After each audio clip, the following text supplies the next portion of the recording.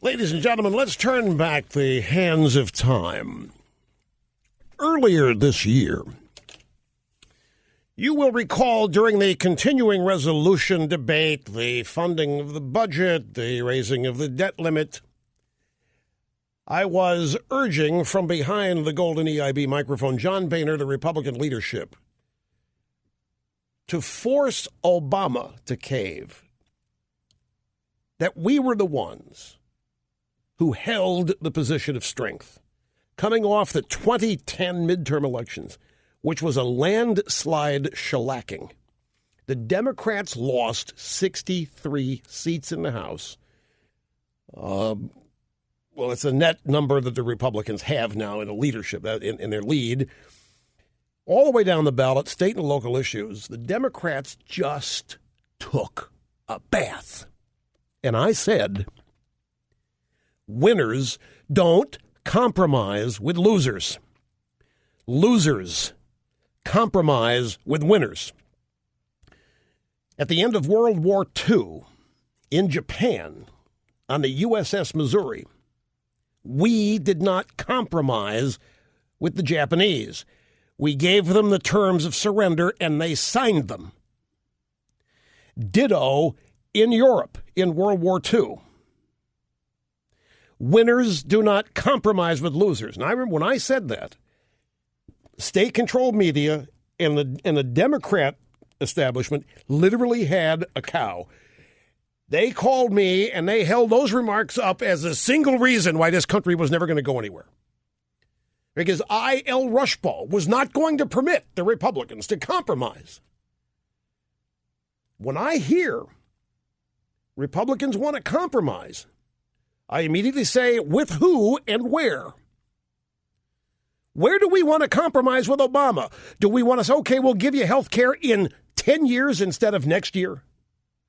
Or, okay, you can have half of the tax increases. Where's the compromise on tax increases? Where's the tax or the compromise on government spending? Where's the compromise on stimulus bills? There isn't any compromise. There's nothing of that agenda. There's nothing of the socialist agenda that I want to have as part of mine. We're not competing in elections here to win them and then compromise with the people who lost them. You can't compromise. How are we going to attract the independents? Who is it that gave us landslide victories in the 2010 midterm elections? It was independents. Independents abandoned the Democrat Party, and not because of anything the Republicans were doing to attract them, because the Republicans were scared of their own shadows. The Republicans weren't saying anything. That was a flight from socialism. That was a mad dash away from liberalism and socialism, and the only place that you can go in this country where you don't want socialism is to the Republican Party. Pure and simple.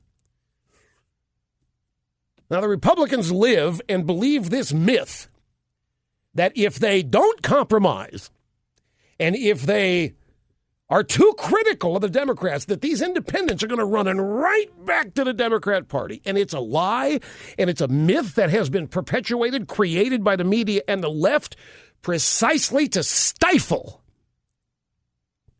Republican comments, conservative behavior, policy, and everything else. It is designed to make us live in fear of being who we are. It's perpetuated by Republican political consultants who live and work with that 20% of the electorate that's said to be the undecided every election, the independents, the moderates. That's where they make their money, by telling candidates, I know how to get those voters for you. Here's what you can't do. You can't run out there. Don't say Obama's middle name. Don't call him Barack Hussein. But you do that, you're going to send them running right back to him. And all that kind of malarkey.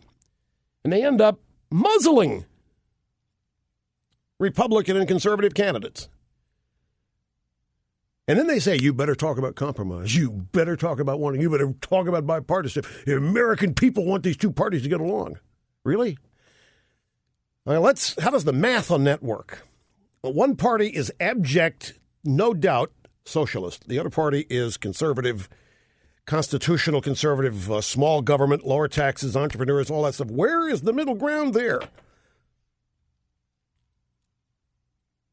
Where all these wizards, the independents, where do they want the compromise? Where do they want the bipartisanship to be? As far as I'm concerned, they have told us with their votes. They don't want any part of what Obama is. They voted out of guilt. They voted to be part of history. And some of them probably voted thinking if Obama won, there wouldn't be as much shouting and yelling. If they would have listened to me, I would have told them, or they would have heard me say that racism is going to get worse if this guy wins. Because virtually every policy disagreement with him is going to be chalked up to racism. Lo and behold, I, as I usually am, have been borne out right. There's nothing unifying about this guy. There's nothing unifying about socialism. Socialism has to be imposed on people. Freedom doesn't. Socialism, Marxism, liberalism has to be imposed on people against their will, which is exactly what this party has been doing. A Democrat party has been governing against the will of the people for years. Obama just been doing it on steroids. And these independents and others figured it out. They saw it. Their home values cut in half if they still have one. Jobs don't have any. And what are they told? Sign up for more unemployment compensation. That'll stimulate the economy, Pelosi said. That's not what they want. Some people do, but not the people we're talking about. You can't compromise with people who want to turn this country into a socialist state. Actually, you can. See, the problem is it's way too easy, but you shouldn't. Not if you want to keep America, America. Like I said yesterday, the single word that has been used to create the most damage in this country is compassion. And that's why it's easy to compromise with these people, because everybody on our side seems to want to be considered compassionate. And compassion is defined by the left. So the bigger government is, and the more people it's taking care of, the more compassionate you are, the bigger heart you have. Well, I've always preferred Jack Kemp's definition of compassion. We consider compassion to be the result of how many people no longer need government assistance. Compromising with socialists is how we got where we are. Compromising with Democrats is how we got where we are today. It's why Europe is falling apart right before our very eyes, because socialists were compromised with. You know, to me, it's preposterous. It's preposterous that we should even be considering compromise with socialists when we have Europe staring us right in the face. Somebody, as I say, point out to me. You tell me. Call me right now. Send me an email. Where in today's Democrat Party agenda is compromise? Tell me where you want to compromise with them. Really preposterous that this should even be a matter of discussion. With the state this country is in and the condition Europe is in. So that's why red flag went up.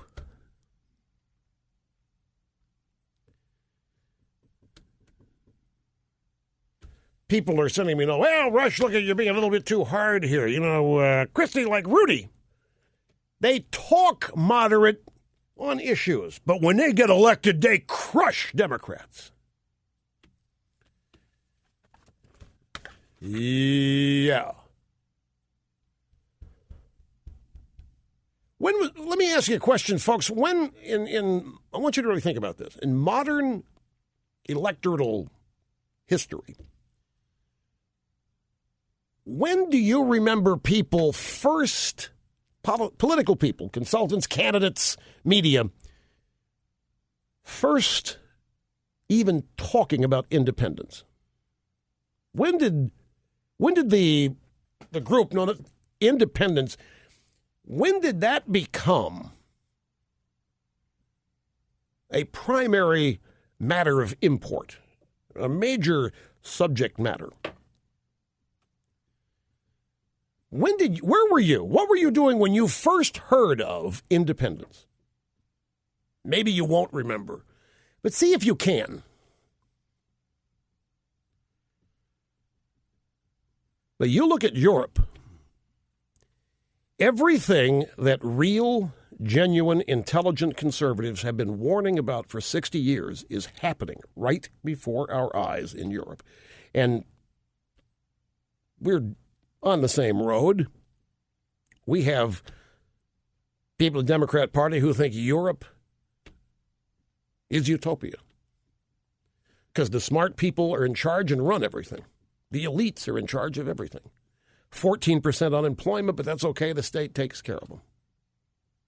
They can't defend themselves, but that's okay because we don't believe in war. And if we're attacked, we'll just call the United States. And after they defend us, we'll complain and whine and moan about their militarism, their imperialism, but we'll take it. Obama's trying to turn us into Europe as fast as he can, on steroids. I don't want to become Greece. I don't want to become Spain. I don't want to become the UK. Well, that's where we're headed. And it's utterly predictable. So somebody tell me, where do you want to compromise with Harry Reid? Where do you want to compromise with Nancy Pelosi? Where do you want to compromise with Barack Obama? Where do you want to compromise with Dick Durbin or John Kerry or Chuck Schumer? And then tell me why.